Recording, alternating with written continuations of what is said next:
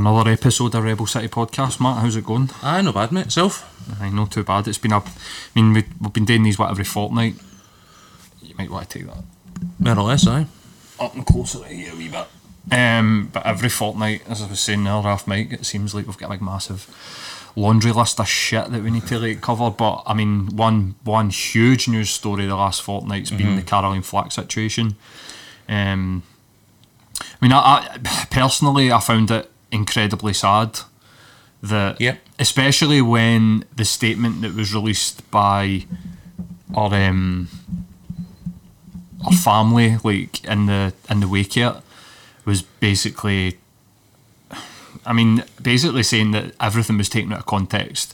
Okay. I can't remember what newspaper, but the picture that was taken, like the blood in the bed and that whole incident that happened where everybody just jumped on that she had battered her boyfriend, was actually her blood. She lost her job and I think her home was attached to the contract, so she lost her flat. And then this is where it all sort of started. But I mean, other than getting into sort of, there's a couple of bits that I want to really like to talk about. I think the first one is the Daily Mail headline that ended up on Twitter where they had in capital letters the method that she used to kill herself. I thought was absolutely disgraceful. Yeah, I mean, the media reporting of these issues is definitely something that has sort of played a part in what has ultimately been a horrific situation for the girl and her family. And I'd obviously, pass my condolences as well in the off chance that anybody related hears it. I don't know the girl's body of work. I was never a big reality TV fan or anything like that. I have been aware of at least a kind of low grade, kind of like sort of thread of tabloid scandals associated to her over the years.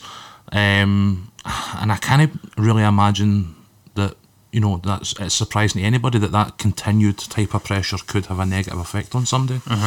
That scrutiny about your personal life and stuff like that on a continuous basis, because what you're a TV presenter, like it's all a bit much, I think, in a lot of respects. And I definitely think there's folk in the media, particularly the tabloid press, that have got a long hard look to take at themselves. But I think hell frees our first before we see that. Oh fuck, I mean, they were all out, weren't they? They were all out in force. I mean, I think there was a lot of deleting of previous articles and stuff like that. The Sun straight away, I think to me is as much an admission of guilt as anything else. Exactly. You know what I mean? If you don't want to stand by that content after the girl or the lady has killed herself, then you shouldn't have printed it in the first fucking place. Absolutely. I think that quite rightfully there seemed to be, I mean, in the grand scheme of things it's nothing, but in the world of Twitter, news and everything else that happens, 2 or 3 days seems like quite a long time, but there seemed to be a period of reflection, especially from people that are maybe new media. So like there was a lot of sort of social media personalities or influencers come out and sort of voiced that we all need to, and there was a hashtag be kind. Frankie Boyle though pointed out, I mean, how long did that fucking last? I mean, there's a few people have rinsed it already. Absolutely, but I think that for me, there's been zero comment for the established media. There's been, there's obviously been articles and whatever else, but nobody, the fact, like you said, the Sun deleted articles off their website. People had, shit to say, but it looked like some people had saved some stuff, or they knew, they remembered. Why would you do that? Who knows? But people were straight away going onto these articles and it had been deleted, and they either remembered the articles. For me, I don't remember yesterday, so I would have had to have fucking had these things saved. But the being kind and people sort of reflecting personally on how they conduct themselves in social media is long overdue for me. Like, I think that, as we've touched on many times in many different episodes, this is real life. This isn't like a separation like it was years ago when it was MySpace and Bebo and you had like 100 folk. People screen grab and share, and everything that you post on your Twitter, your Instagram, your Facebook, it lasts forever. It's always going to be there. And I think that cancel culture's got a lot to answer for, because what happened in my eyes, and I didn't engage in any of it thankfully, was that there was a news article, people jumped to conclusions or just outright believed what was in these articles, which were mainly clickbait and have been unsubstantial, and there's been no evidence to back up what was reported. Domestic violence accusations. And I mean, I know there was a pending court case. Absolutely, there was a court case, and there was a complaint that was made, and I'm not saying that she potentially didn't strike the guy or there wasn't like some sort of like case to be answered, but taking that with a picture of a bed covered in blood and posting about extremely evocative. Exactly. And one it looks like it's come up with like 90 here. And unfortunately ITV have done what a lot of employers do and made a knee-jerk reaction and sacked her for fear of them being included in this sort of cancellation of the individual. And the woman's lost her job, her flat. Seems to be that when you look at people like her, like the Dermot O'Learys, the Ants and Decks, these people live and breathe these jobs. Yeah. Like, it's no like... And they don't get to be off. Exactly. You know what I mean? Like, Ant and Dec don't get days off. They get to be Ant and Dec all the time, or else it doesn't work. Yeah. And I think that has ultimately, with the turmoil that's going on in her personal life, the court case, the cancellation on social media, losing her job, everything's came together and caused this horrible fucking situation. What I did find, I mean, it is almost like kind of by the by and doesn't really matter, but guys like fucking Morgan coming out and trying to get hashtag be kind, and it's like, aye, just hypocrites. Aye, like how can you sit 1 week and absolutely berate Meghan Markle, whatever your fucking whatever your opinion of the individual whoever's your is, target this week, aye, because there's one every week, and then come out and condemn somehow, like you're as much a part of this as anybody Absolutely. else. And that period of reflection seemed to have just went certain people's heads. He's one of the leading proponents of the tabloid model in the UK in the last 20, 30 years. Like, he's got a responsibility. There is a hypocrisy there, but I think one of the things that we kind of briefly touched on when we're talking about people maybe looking at themselves in the light of this is that is something that needs to happen on a much wider scale basis, because we're all hypocrites on this type of thing. So where we all click on links that we shouldn't. We know that this is where the only place. I mean, The Sun reported 68 million quid in losses. You know what I mean? Last week or the week before.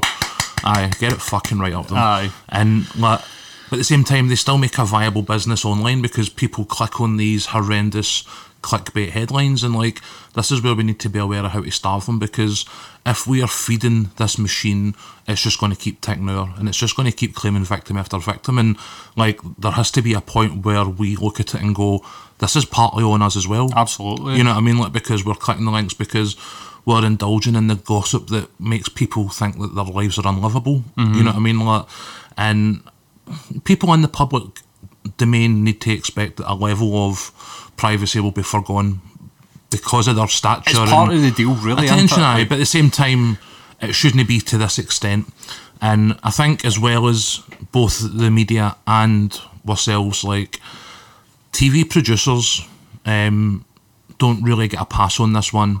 No, for me anyway, because I think when we look at suicide and the loss of life in relation to reality TV in the UK, we're into like double digits. I read a tweet that said that this was something like the 30th death off the back of reality TV in the UK. I don't know if that figure's accurate, but I know of some really high profile cases already away, things like Love Island and stuff like that. And there's this is a kind of like trifecta toxicity. It's like, the media stoke it, we lap it up, but at the same time, the guys who produce it are kind of getting a bit of a free pass while we point fingers at each other. Absolutely, you know what I mean? Like, there needs to be better screening processes, there needs to be better aftercare, there needs to be support to these guys. Like, you are forcing fame on somebody who has no meaningful ability to be prepared for it, and you're literally doing it just to essentially watch them implode a lot of the time. Absolutely. You know what I mean? It's very much like that South Park episode where, they sacrifice Britney for the harvest, you know what I mean?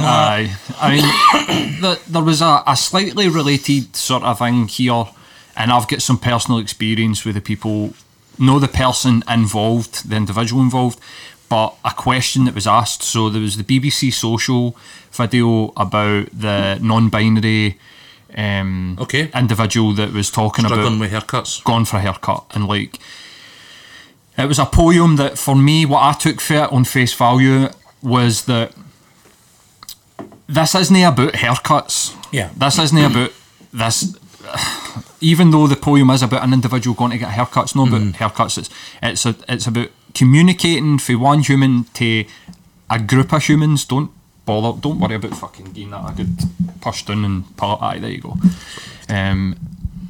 It was a poem about an individual, how people don't feel like they fit in to a society that pushes male and female no matter where you go. You go to Topshop. Now, I don't know how I feel about. I mean, it's just somebody telling you how they feel. Like whether or not we do anything about it, I don't know, and I've not got a horse in the race. So, but somebody coming and saying that me as an individual, somebody who doesn't identify as male or female, goes to the hairdressers, goes to Topshop, goes to the swimming, goes anywhere in public, and it's just male and female. That triggers me, and it makes me feel ununderstood, unwelcome. Okay. I don't know where I fit into that. How do I ask? And actually just putting some like open-ended questions out into the wider sort of society, right? And it was met with, look at the fucking state of this person. I mean, just ask for a haircut, and it's like you're completely missing the point. But the thing that if anything, they're amplifying the point of the person who wrote and performed the poem, which was beautifully done actually, like in a sort of weird sort of paradox. But the question that was asked, and it might have been somebody that I actually follow, was I hope that the BBC Social have things in place to support this person. Okay. Now, because dumping I know 100,000 people on your feed to critique a moment of your own sort of personal weakness, or no weakness, but like fragility, your own sort of vulnerability. Vulnerability. And then all of a sudden the whole world's screaming in through your window. Absolutely. I would hope, like these Love Islands and stuff like that any show anywhere has a structure in place that allows people who come and be real with them to have I mean, there's been times we've been sat here with guests and things have got real, and like, we've talked a week later and we're still worried about somebody who's come in and opened up or whatever it is, like, and like that's maybe something that we could learn from. Well, I've got my own personal experiences. One of the producers, and I won't name them, and I've met the guy on 2 or 3 occasions doing work with Mandy on the BBC Social stuff. Now, I didn't get a pile on. I got a couple of people having a laugh at me on Facebook, of which I didn't really care about. I knew was going to happen because of the subject that I was approaching. But I did a social video on porn addiction, and I did a half-hour, 45-minute podcast in BBC Scotland building. Now, the question that was asked was, are the people that do these types of content for you supported in any way? And the producer came back and said, before they put anything out, we speak to the individual. It was fucking bullshit. Right. I had none of that. Now, I'm not expecting it. But if you're saying that these provisions are in place for people that make content, in my own personal experience, which counts for fuck all really, you've got a fleeting experience on the grand scheme of things. But I did a video like that, and I had zero contact for anybody at the BBC. I dealt with somebody that I knew. There was no prep. They turned up the video, they left. I didn't see the video until it was released. I did a podcast where they were pausing the podcast midway and asking me to say things a different way and blah, blah, blah. I had none of what they said was happening previous. Now, if it's reactive, fair fucks to you, right? So if somebody does a video for the BBC and the world is what felt like, probably no, like Scotland or whatever, but it definitely was getting some commentary for here, there, and everywhere. Piles on an individual and you react to that, then fair enough. Say that when videos get this kind of reaction, we take the individual in, we sit them down, we make sure that we've got all these things in place. But to make out that there are things that happen pre-production was a complete and utter nonsense, and I just hope that the individual involved actually got the support that was made out, and that hopefully that the producers there actually take that on board and think about what can we do before to help support individuals that are making our content, because it is normal people. Like I said, I mean, when I did it, whatever, I've done loads of podcasts and I've you spoke about openly, it at length already. I've spoke openly, but when you're asking people that are either creating their own art around their identity, or they're talking about their trauma or their experiences, and you're basically throwing some stuff together for some clicks on YouTube and on Twitter and blah blah blah under the BBC banner, I just hope that they can learn and that they actually do, right, we need to get people in pre-production to sit down and go, the potential of you speaking about these issues is that you might get piled on. We've got this example.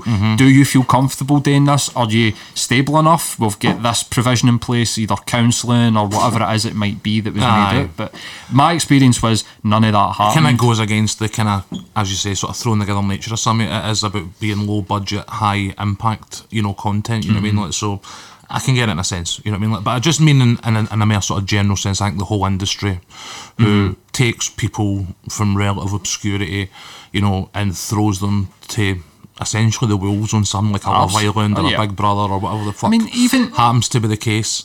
It's one of them where,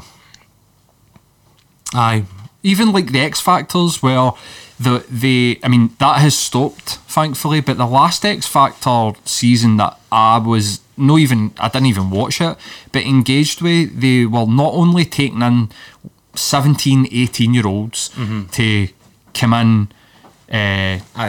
Some of them are younger than, or they let younger folk try out at least, didn't they? During the competition, they were getting them to write their own songs, and they were asking them to sing their own songs. Really? And then they were releasing them on iTunes. But during that time, you get paid a salary by ITV, rather than all the royalties for your songs are all getting signed over. So they're not only taking potentially young, vulnerable artists, in air quotes, that are writing their own music and giving them this platform which is unrivaled. There is no other way that a young musician can get that platform that they get on X Factor. And then taking their art off them, profiting for it, and then what happens is they get dropped like a fucking shitty rag at the end of it. They get no record deal. I mean, if you can name me one successful British X Factor other than One Direction, who seem to be a bit of an outlier, but where's Leona Lewis? Where are all these people? I mean, I think there's going to be levels of success. I mean, I know obviously One Direction and these guys went on to like an almost sort of stratospheric thing. I don't think they won it, if I remember right. The Leona Lewis lassie, I think she does a lot of musicals in West End now, if I remember right, so she does. So again, she's not necessarily a way of singing in front of stadiums full of people, but I'm pretty sure that she might have a pretty comfortable way of life that she enjoys, who knows. But again, these are exceptions. Who was the other fella? Who was the one that was getting used shit? The Brookstein fella? Steve Brookstein. There's for every one success story, there's going to be 100 examples where the industry or the actual media have let them down. He talks about how he was left and just left his own devices. He was just Kelly Clarkson was another one. Did she instantly be like, this whole process just doesn't work for me the minute she won American Idol? You know what I mean? Like, just rebelled against it. I think it's just a good example of like how reality and television have kind of came together into this, like you're saying, toxic sort of nature of how these things consequences work. There are very real consequences that now we're starting to see in the sort of public domain, that I think that your point's exactly right. The people that produce and ultimately profit for this content and these shows need to take a good fucking look at it. What advertiser in their right mind wants to sponsor Love Island on ITV when there's people regularly dying as a result of their exposure in this environment? You know what I mean? Like, I don't think that, I would want my brand associated with something that was dangerous to the people involved in it. Absolutely. Or actually dangerous to the people involved in it, you know what I mean? Like, but I think we could all be doing better on this one. Absolutely. You know what I mean? Absolutely. I mean, no, it hasn't even actually been a big story, but obviously it's something that you sort of flagged to me as the Tory. I mean, this guy Dominic Cummings, who is, if you look at it, he's been called brilliant. By Dominic Cummings mostly. The most brilliant Tory advisor was a quote that I had seen. So this guy is basically an up and coming thinker, or I don't know. I think he looks at himself in terms of being like a Tory punk, which is or a sort of Tory anarchist, which is like a juxtaposition that would make your brain actually fucking melt. The reality is that he's somewhere between Alistair Campbell and sort of Malcolm Tucker. Alistair Campbell was, I was going to say, who can we look back at and go, this is the type, or this is where this guy sits. He sits in Alistair Campbell's domain, but he isn't quite as publicly lauded, but behind closed doors, this guy is getting painted as the great thinker. And he's been involved in some fairly sizable Tory wins in terms of referendum campaigns, not just Brexit, but back beyond that again. Obviously, recent Tory election wins. He's been, sort of lauded as the sort of head architect or the, tactician behind a lot of that. He probably came up with given that his Brexit tactics done. Well, he did. I think he did actually come up with get Brexit done. So he's a slogan maker. His other skill was obviously telling Boris Johnson to dive into fridges and shit. You know what I mean? So there's going to have to be a sliding scale here. You know what I mean? But anyway, the news story is that he wrote a 274-page essay, or I think piece. I think was what. I think he's quite fond of writing. Aye. And I was going to say something about how cunts must love writing. But we've had a fair amount of authors that are not cunts. But he was basically he was advocating or putting his weight behind what is essentially eugenics. So, this was more as the election came to its conclusion. Cummings seen that he was going to be able to wield a bit of power and decided to put an advert out asking for basically kind of freaks and geeks to apply for advisor positions. He's then subsequently hired all these nutters that, like him, don't fit the Westminster mould of, the traditional aid and stuff like that. And one of them happened to be this guy who had wrote sort of in favour of a specific type of eugenics. Okay. So I think, see, for people that are listening, because I know basically what eugenics are, but I think it would probably be good to just sort of define it. So it's essentially selective breeding. Yeah. So eugenics is the practice or advocacy of improving the human species by selectively mating people, i.e. the royal family, which has ended up with a family full of nonsense, with specific... allegedly. Fuck allegedly. With specific desirable hereditary traits. It aims to reduce human suffering by breeding out disease, which, nothing wrong with that, disabilities, and so-called undesirable characteristics from the human population. Like now, being black and stuff. Let's just have a look at the historical eugenic advocate Adolf Hitler, who these guys were into gene manipulation. And into basically they felt that there was a race of people. They were going to selectively breed the master race. They were going to breed 7 foot tall Aryan motherfuckers, and they were going to conquer the world with them.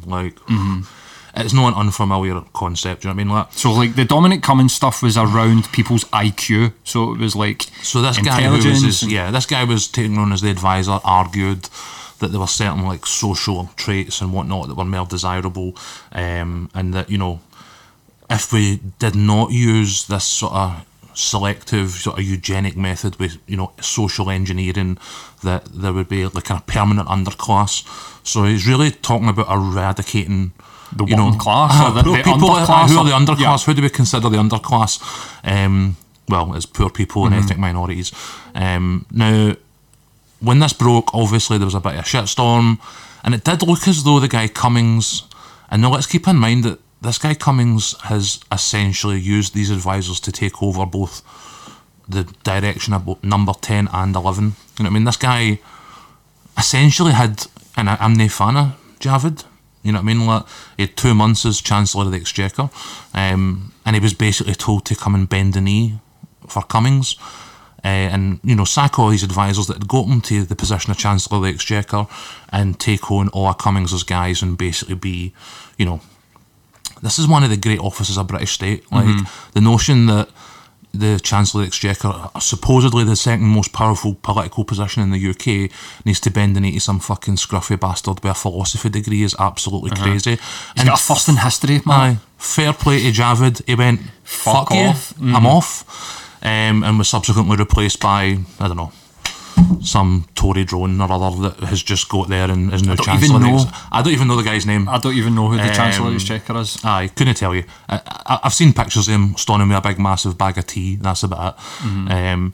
So I mean, this guy is wielding a level of political power within the Tory party at I the think minute. that's the scary thing, is that, and I mean, a couple of bits to pull out the article was he was advocating sort of tailor-made education that you're based on your genes, and let's be honest, we don't know enough about that either to like start fucking segregating people based on their fucking gene pool. I mean, we know a full lot. genome and stuff like that. Yeah, absolutely, but there's a lot of flaws in how we test intelligence, for instance. Yeah.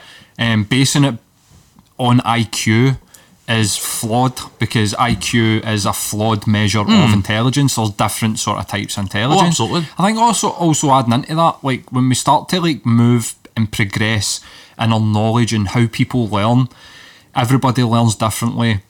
Aye. But also going back to like previous episodes like ACEs, where if you're thinking that if psychology or like evolutionary psychology tells you that if you have a traumatic childhood, it means that you are so many % less likely to be able to pay attention in class. You can't then go into higher education, so people that come from violent homes don't go into higher education. How can you say that that is a gene? That is something that you inherit?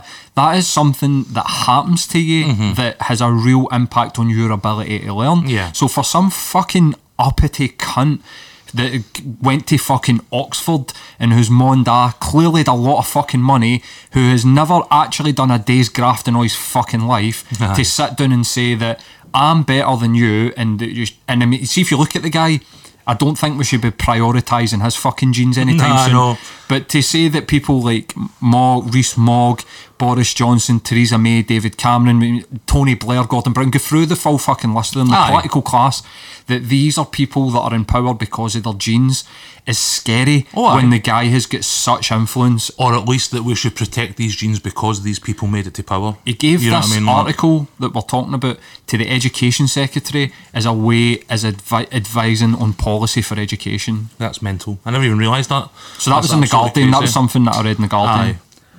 Aye, and I think it was Loki that was on Twitter was saying that if you look at the guy, it is kind of laughable to think that he is some sort of like, you know, ultimate specimen of what we should be. But again, obviously the guy's now been subsequently binned, but that doesn't really take away from the fact that, you know, two of the great offices of state in the UK are now controlled by this lunatic who is recruiting other lunatics for his fucking blog. You know what I mean? Like, that, you know, chancellors and whatnot. It's noted in any way, shape or form to defend the Tories that are in these offices.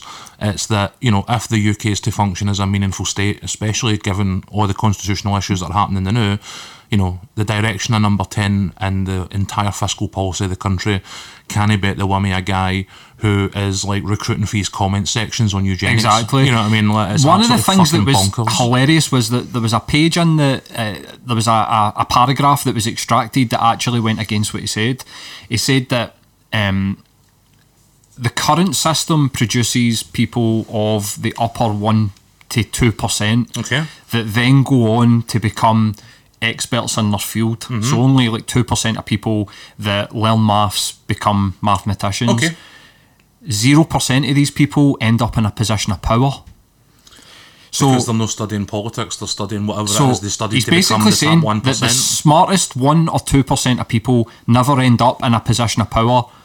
That goes against these sort of things, because surely these people are coming for the elite gene pool, the top 1 or 2% gene pool, if they then go on to become the experts in their field. I feel the desirable examples. That doesn't tell me that you should be advising education section. That should be an advice on political reform, where we go, why are we not getting experts in any of these fields to then get into a position of power where they can use their expertise to influence fucking... No, we end up with guys like him who've got firsts in history, PhDs in politics, to go on to be a career where they wield basically probably their upper class dad's ideas on when he sat him down and was like, Dominic, you know, we're here because God put us here and blah blah blah. Your genes are elite genes, as he probably sits in waffles and drinks his whiskey and he's a fucking alcoholic. And I think this is one of the big problems is that we do have a middle class, like an upper class, political and upper class, that believe that they're better than everybody,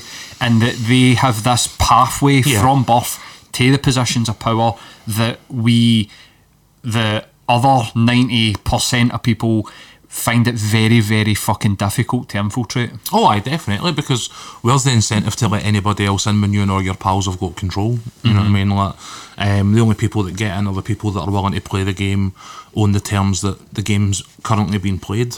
You know what I mean? Like, I think you've seen that with reactions to guys like Corbyn, previous reactions to guys like Sanders and AOC and all these other, you know, quote-unquote progressives that we've talked about in the past, like... There are actual real life consequences to this, because they're like literally in the last 2 days they've published a study that started in 2006 between 2006 and 2008 and took in data that ranged 10 years.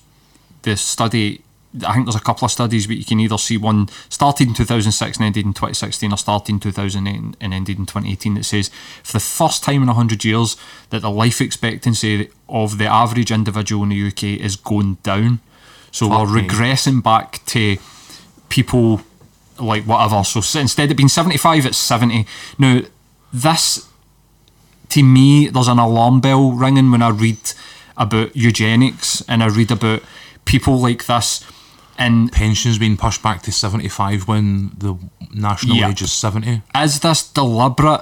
Is this like some kind of culling? Is the DUP, is the benefits changes to the people that are sick? Is this, because literally in the definition it's about driving out disabilities. Is this a deliberate way, a sort of making it so that it's like a hostile environment for people that are sick or disabled? Is that like one part, and then the next part is the working class? How do we drive? I mean, only this week I listened to and watched a podcast on YouTube that was saying that one of the ultimate aims of Brexit is to stop low earning income labour coming from Eastern Europe and other parts of Europe, which we've already started to see, to make people that are currently on benefits, force them to do these jobs. Now that, if you look at what happens in America, that is exactly what happens in America. People get bussed for, and we've spoken about this in previous episodes, like urban areas in Chicago out to the suburban areas where the predominantly middle and upper class people stay to basically be servants in their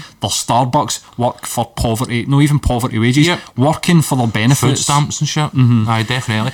I don't think it's a coincidence. I think when you look at UN studies, when you look at this, and I mean, as we were talking about Extinction Rebellion, 2 or 3 weeks ago, like, one of the big concerns environmentally is that all across the world, through medical advances and whatnot, people are living longer. So the notion that in the whatever 6th or 7th biggest economy in the world, our life expectancy is decreasing as a result of our living standards at a similar time to when the government is implementing a massive nationwide plan of austerity, like, it's hard to no see the correlation between the two things. Like, as I say, the UN have already pretty much said that the living standards are, you know, the worst they've been since like the fucking Victorian age, when like kids were cleaning chimneys for a fucking living. You know what I mean? Like, it's a regression that is extremely worrying, but does feel deliberate. You know what I mean? Like, I think when we talk about the low skilled labour, I mean, I'm quite worried by the sort of zeal that some Tories have to now adopt to stay in their positions. We've obviously talked about Javid telling Cummings to get himself to fuck, but Patel, the Home Secretary, went out and rolled out these, you know, immigration rules, the visa checks and blah blah blah, and admitted that probably our own parents wouldn't have been able to collect. That blows my fucking mind. Requisite points to get entry to the UK. And you're like, if ever, and again, let's take the fact that she's a Tory out of the equation, but like, if ever anybody personified why first and second generation immigration is vital to like the development and the actual skills in a country, Priti Patel should be one of them, because she's came from immigrants, and within a generation she's the UK Home Secretary. Like, she's risen. Like, you know what I mean? Like, so she'll be in like a fraction of a percent of the people that manage to do that within a generation. Oh, absolutely. Do you know what I mean? But at the same time, there's an argument to say somebody like her, or somebody with the characteristics that she possesses, should be held up as an example of why immigration is a fucking great thing for the country. But no, the battering ram getting used to fucking. I mean, see if you look at the 70 points, I wouldn't qualify. Neither would I. You know what I mean? You wouldn't qualify. How many people do we know out there that if they've read these criteria for immigration to the UK would find themselves without, a citizenship? And the problem here now is that the British government is also in the process of revoking people's citizenships. So first generation immigrants who have been subject to crimes have been, the lassie Begum. There's a thing going on with some Jamaican guys down south and all the rest of it, where although these people themselves were born in the UK, because their parents were born elsewhere, when they committed a crime, they've tried to deport them to the countries of their parents' births. No. So what happens when the government decide to mash those two together? How many generations do they want to go back to? I mean, I'm second. Aye. One side of my family, both my grandparents had immigrated from Ireland, so I'm a second generation Irish immigrant. Does that mean that if I commit a crime, that I potentially could be getting fucking sent back to Ireland? Well, this is the thing. Of which I've never been. So we've got a government that answers to its advisor. We've got eugenics on the table. We've got social engineering that results in the deaths of this underclass of people that we're trying to avoid.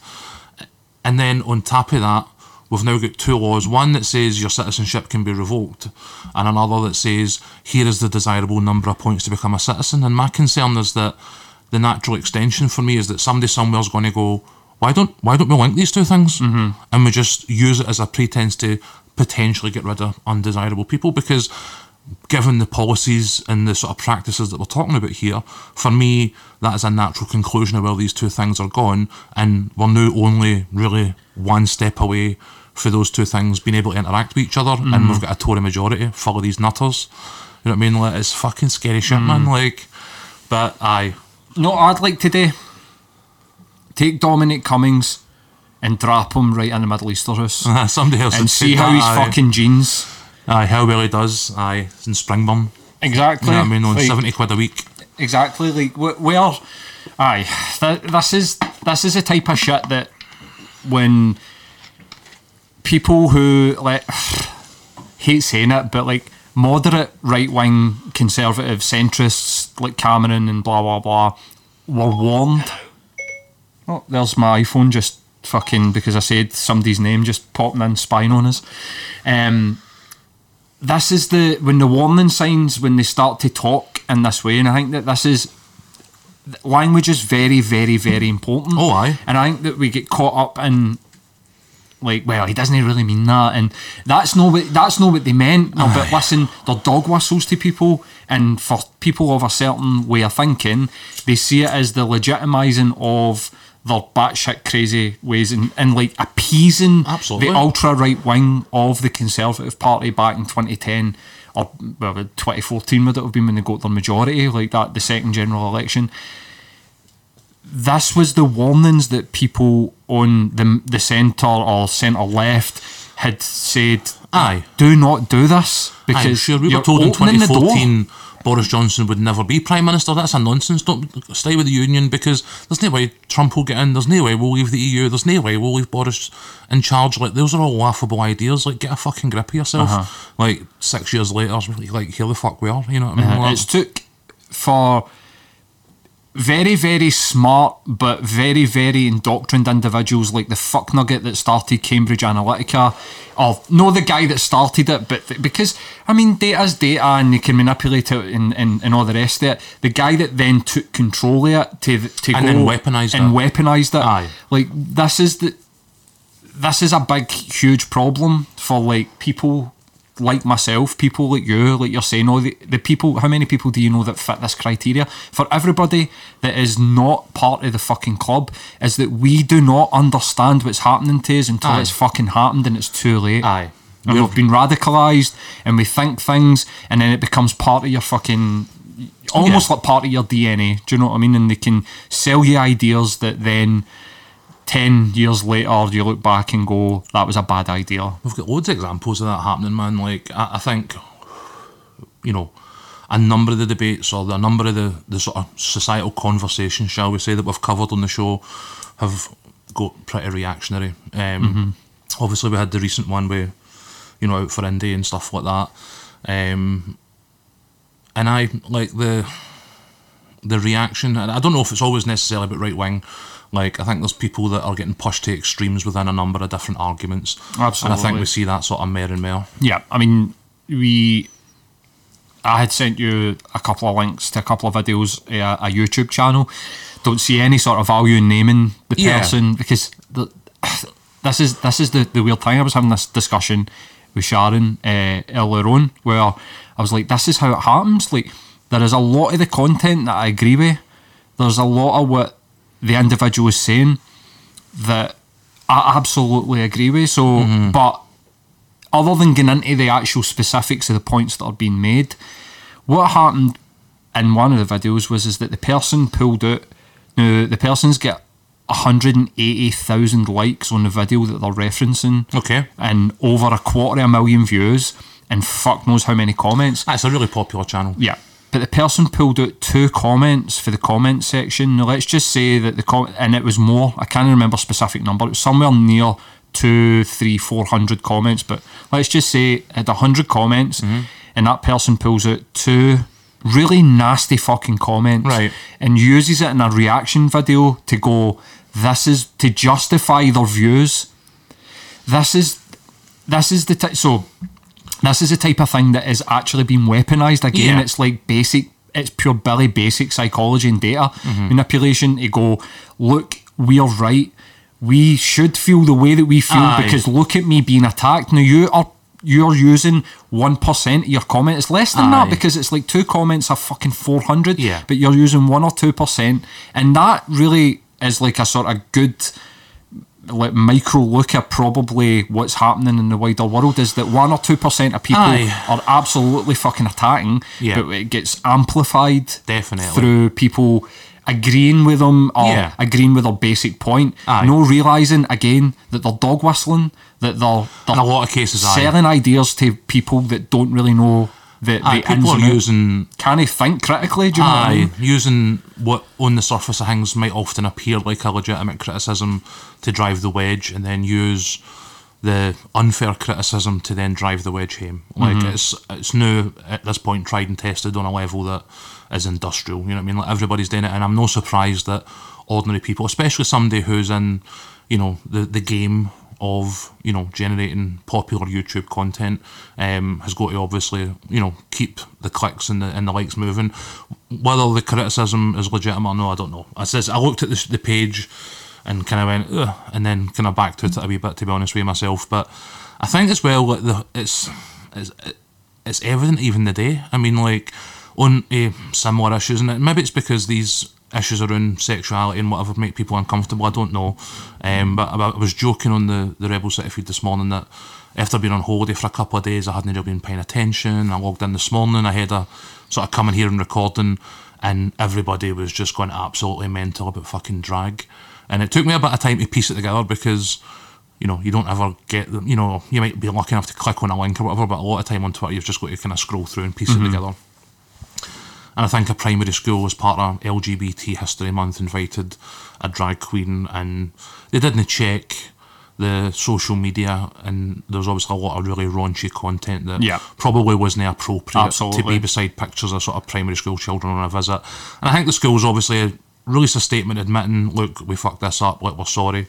But that reaction to it has been incredible. Absolutely. And I get that people have concerns about primary school children being exposed to potentially sexualised content, no absolutely. Doubt. You know what I mean? Like, I don't think that's really what was at risk here, unless somebody considers just a drag queen sexualised content, because I don't think this person was performing their act for primary school kids. I think that, you know what I mean? Like, my first reaction was, what the fuck, right? Like, the drag artist goes by the name Flowjob, which instantly made me feel uncomfortable. So I was like, right, wait a minute. A 6-year-old child to get that reference? So this was another point, was that if you go back and look at Captain Pugwash, there's a character in Captain Pugwash called Seaman Staines.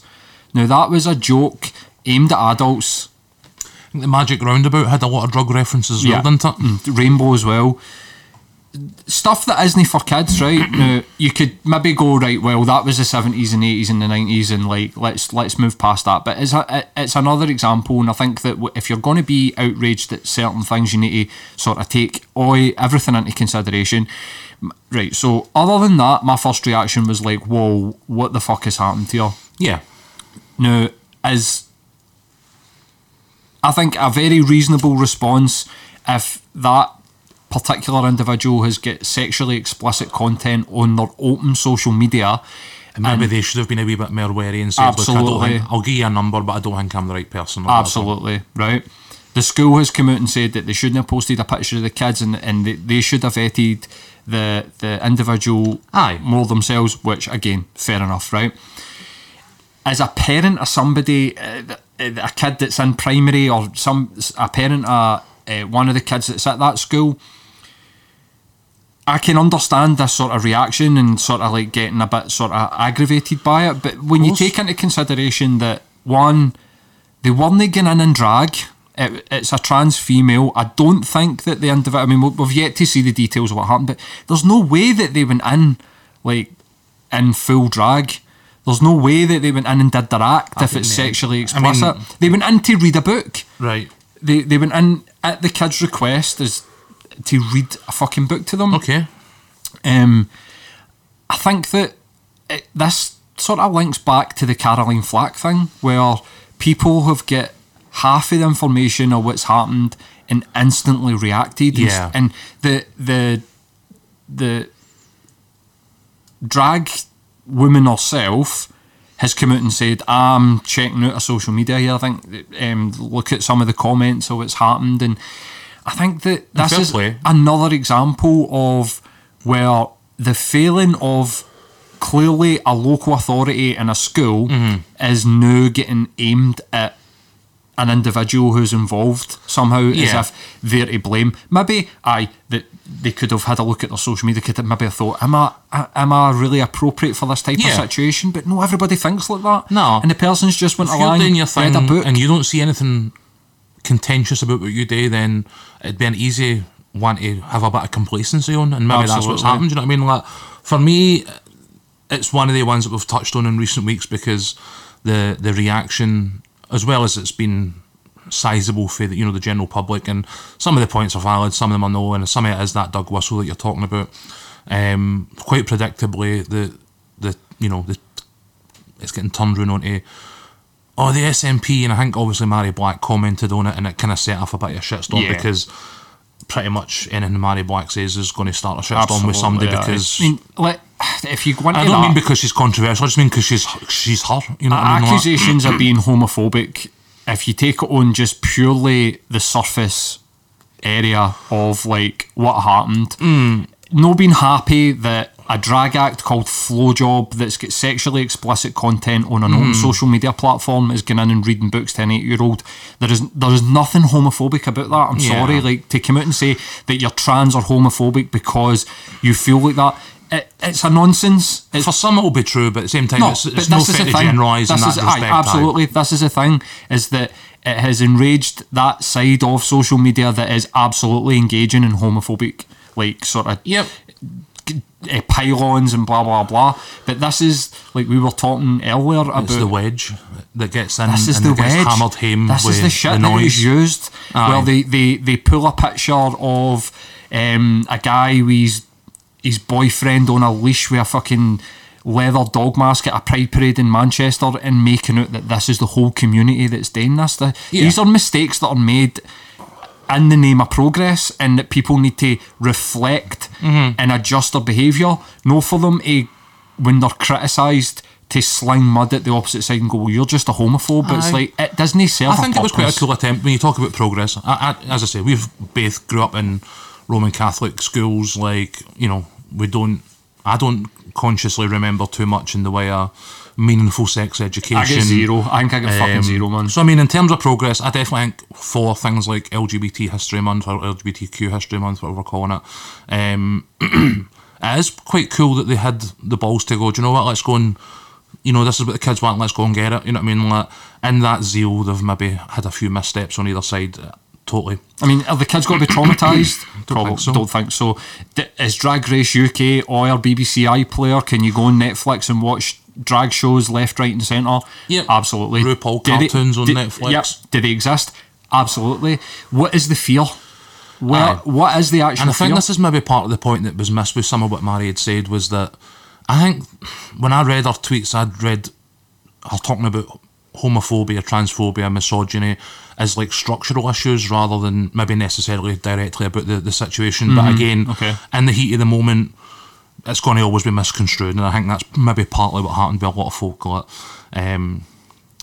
My unsurprised to some of the media reaction, as we've discussed, because again, this was now another thing that we can use to sort of beat the SNP with, was a lot of the, this is what's going on in schools under the SNP, as if like Nicola Sturgeon was the one that was pure, hi, I'm looking for a drag queen, you know what I mean, like, I'm sending them to this primary school, you know what I mean, like, they're responsible for education policy, but what individual schools do at this level is not a fucking governmental issue, and trying to make it one is a bit crazy for me, you know what I mean? Like, but I think some of the opponents of the SNP, and even, as we're probably going to just cover, like some of the people in the SNP have maybe seen a bit of an opportunity for movement, and it's no movement of the independence movement, it's a movement in terms of job aspirations and stuff like that. And I think it's become quite popular among some folk to be, overtly negative about the SNP at the minute.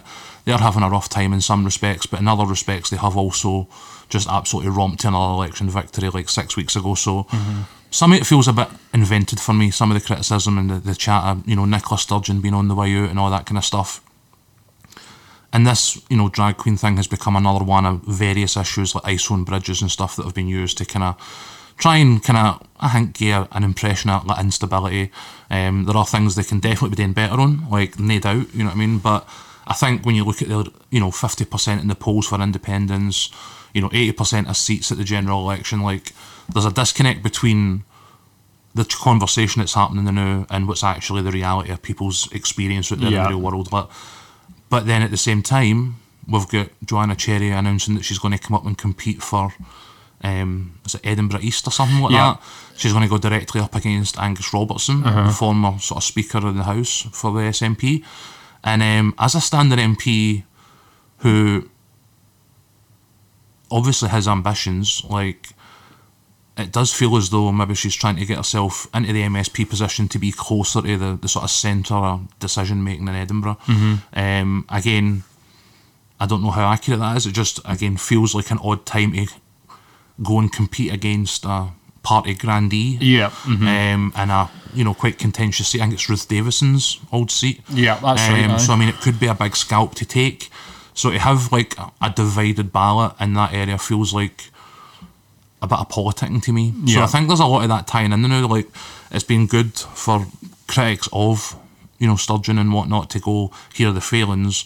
But I think also there is maybe a wee bit of wiggle room for people thinking a couple of years down the line maybe about where they can be and who they can be. You know what I mean? Like, I think, again, like, these are situations that people need to look at how they react, why they react the way it is, like, and like, this is like, one of the things that I've said to a couple of people is that if you react emotionally or overreact emotionally to any situation, you need to go through a process of reflecting on why. Now, you might feel that your emotional reaction is absolutely justified, as quite a lot of people do, but it might not be.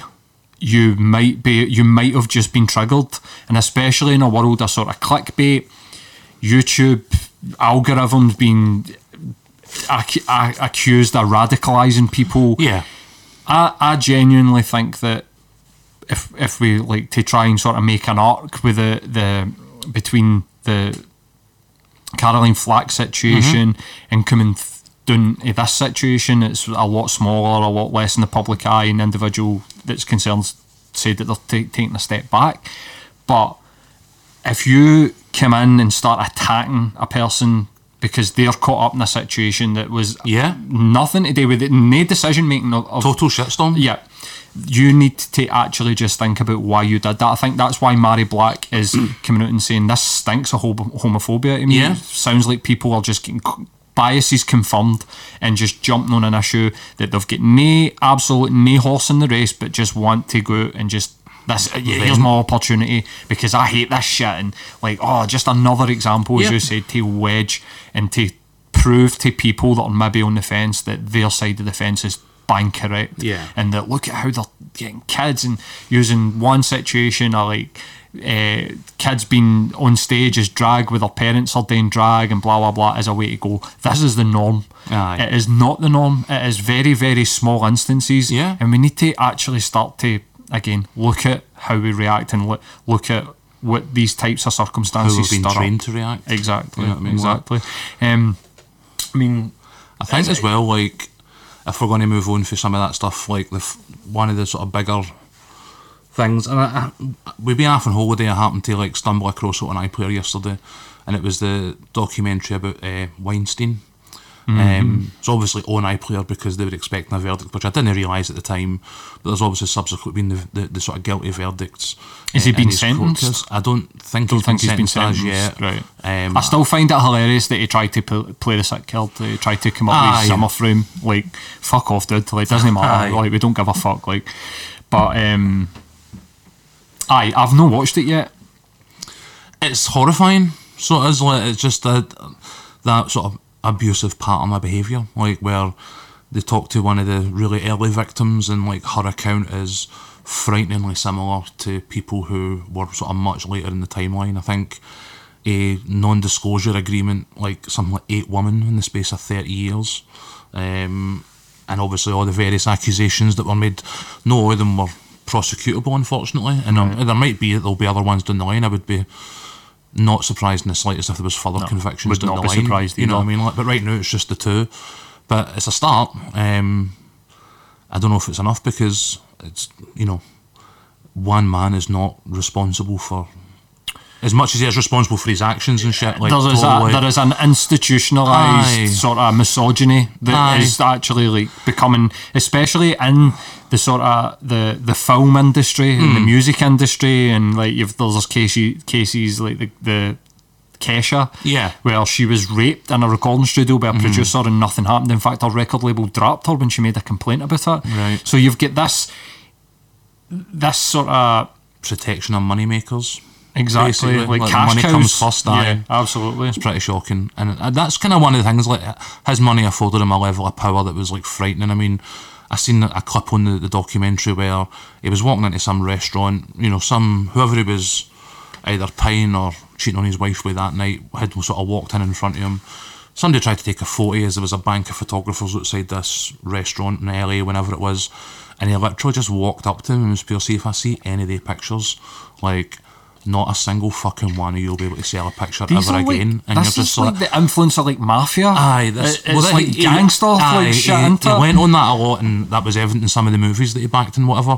But at the same time, I was just taken by the blatant, just balls out nature of the guy, where he was pure, guys, just so that you know, any of the pictures rock up and like he's done. You know what I mean? Like, look at the protection. I mean, again, like, I know that we poke fun at the Royals, and I made a joke earlier on about them being a family of nonsense, but look at the protections that have been given to Andrew.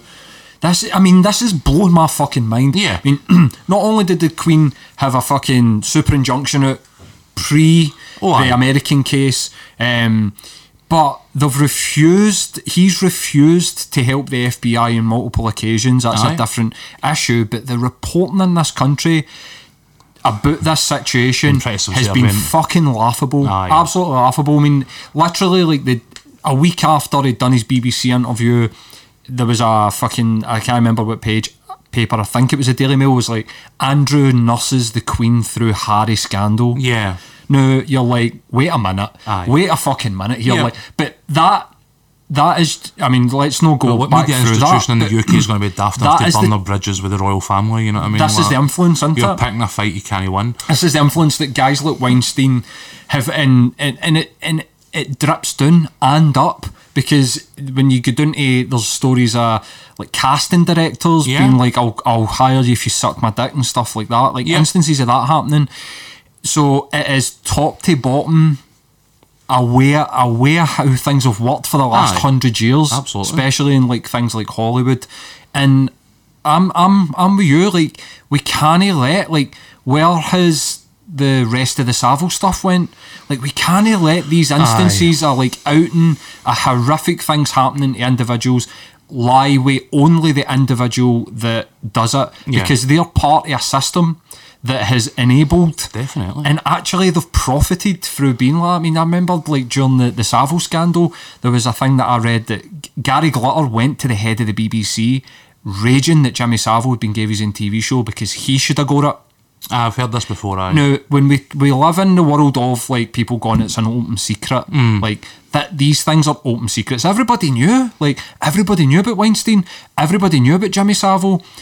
So put two and two together and ask yourself why the head of the BBC's entertaining this fucking paedophile, are coming to him and complaining that another paedophile is getting access to kids through a TV show. Yeah. That then would be guilty to me. You are fucking guilty. Definitely. And if you keep yourself in ignorance deliberately, you're also fucking guilty. Like, if you just go, well, I didn't know, and people like Esther Ranson came out and gone, like, everybody fucking knew. Like, everybody knew. Nobody did anything about it. No, definitely. I think the telling one for me in terms of that power and that thing was that one of the guys who was a reporter for one of the, I can't remember which one of the American publications, but a reasonable one.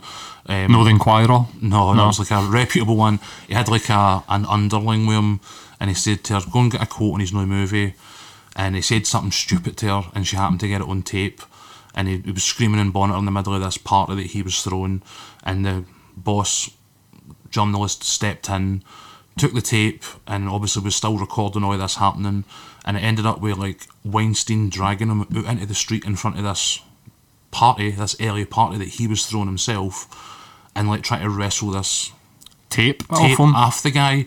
It says there was cameras all around them, photographs everywhere, and he says he got up the next morning expecting the shitstorm, and like the two of the journalists that had been involved were like, no way, not a single picture. She says this was like 10 years ago, and I've still to this day never seen a picture of what happened that night. And she was like, who has that type of power to just overnight make something like that just disappear in front of a room full of cameras? We give predators the ability to write their own narrative.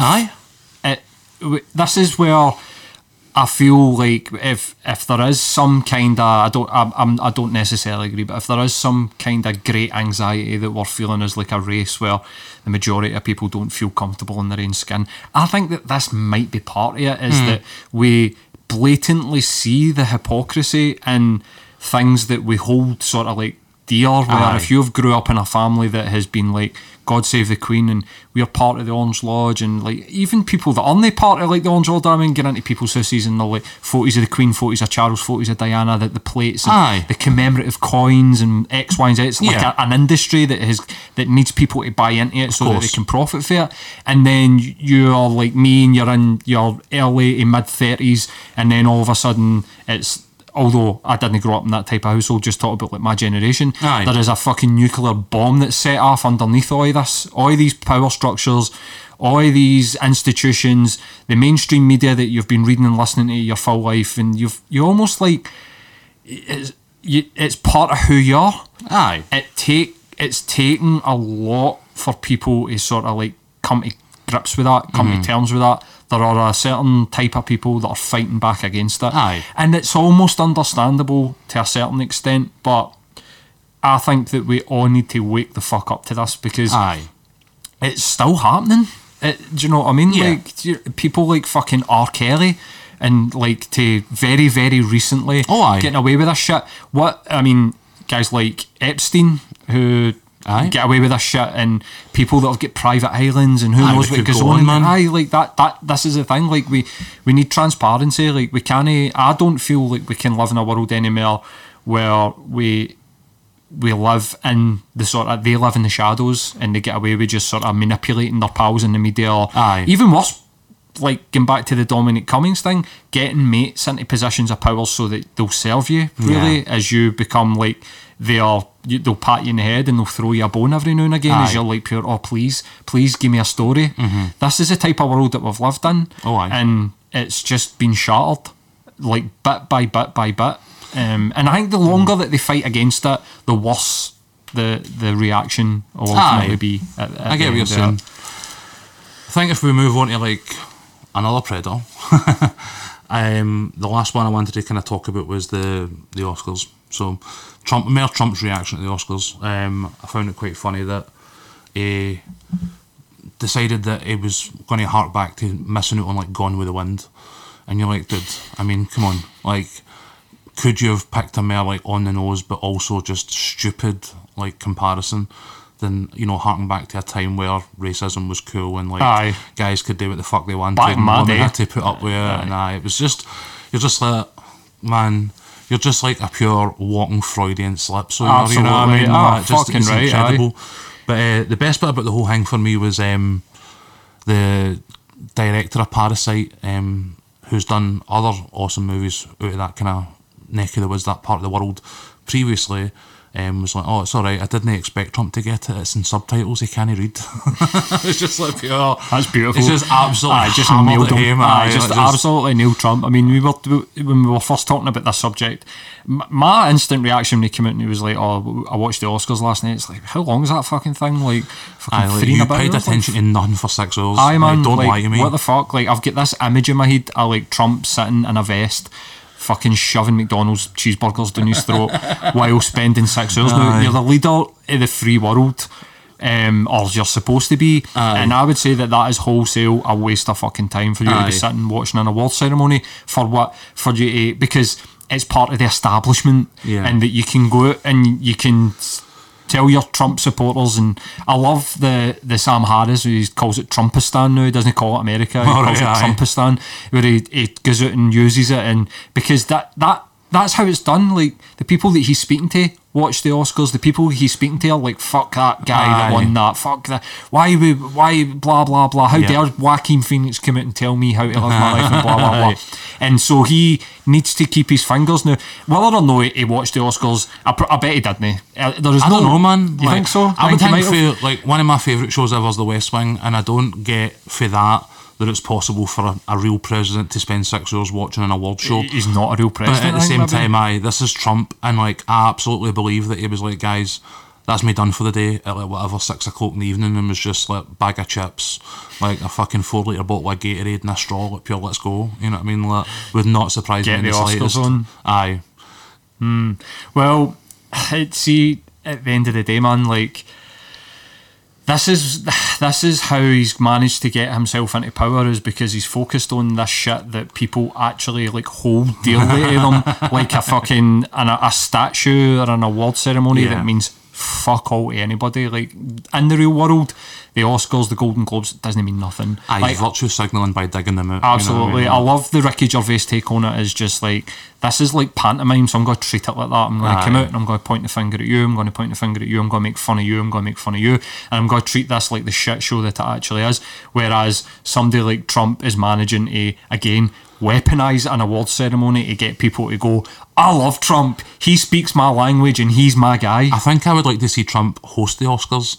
Can you imagine the type of car crash that would be? Just oh him my god, there for like 6 hours stumbling through lines while just actor after director after whoever comes up and just insults him to his face. It'd be like that fucking roast thing, except in real life, you know what I mean? Like, aye, the roast of Donald Trump, which actually exists, so you can go and watch that on Comedy Central. But I mean, other than that, man, I think we've covered quite a bit, and we've been waffling a load of shite as we normally do for over an hour now. But it'll be another couple of weeks, and again, like I was saying at the start of the show, I sit down and think, got nothing really to talk about, and then I get my attention for like half an hour and I go, that one and that one and that one, and we pull something together. So anyway, cheers for coming down and no worries, mate. Talking shit with me.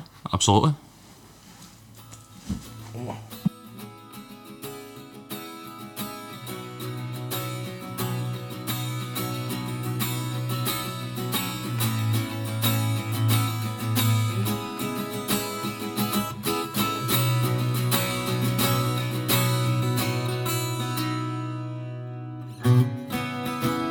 Lightning falls when there is panic in the sky. thunder calls when all but fear is left to die. You tell it like it's fantasy, something that you're never going to be.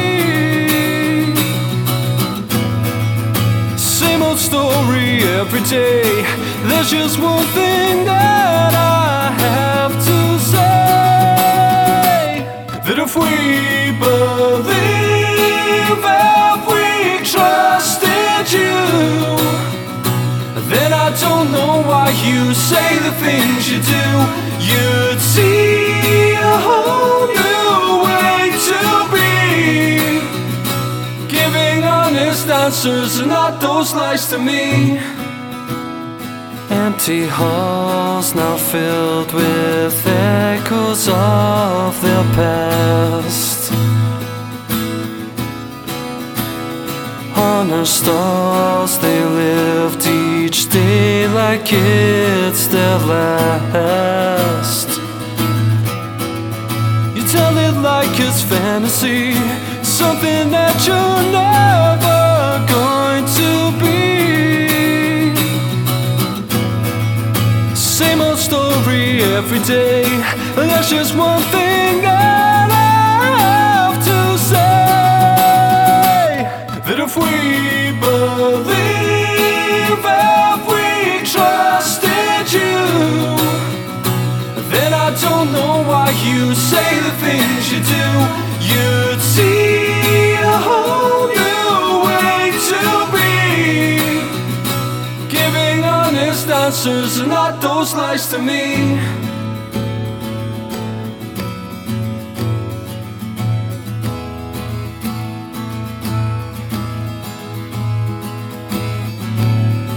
And I can tell that you're on a mission just to break the walls down time and time again. If it wasn't true, would it be okay to break the walls down time and time again?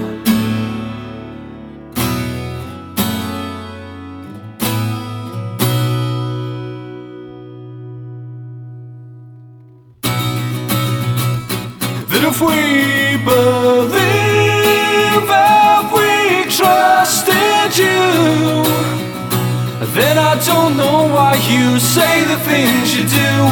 You'd see a whole new way to be, giving honest answers and not those lies to me. Believe, if we trusted you, then I don't know why you say the things you do. You'd see a whole new way to be, giving honest answers and not those lies to me.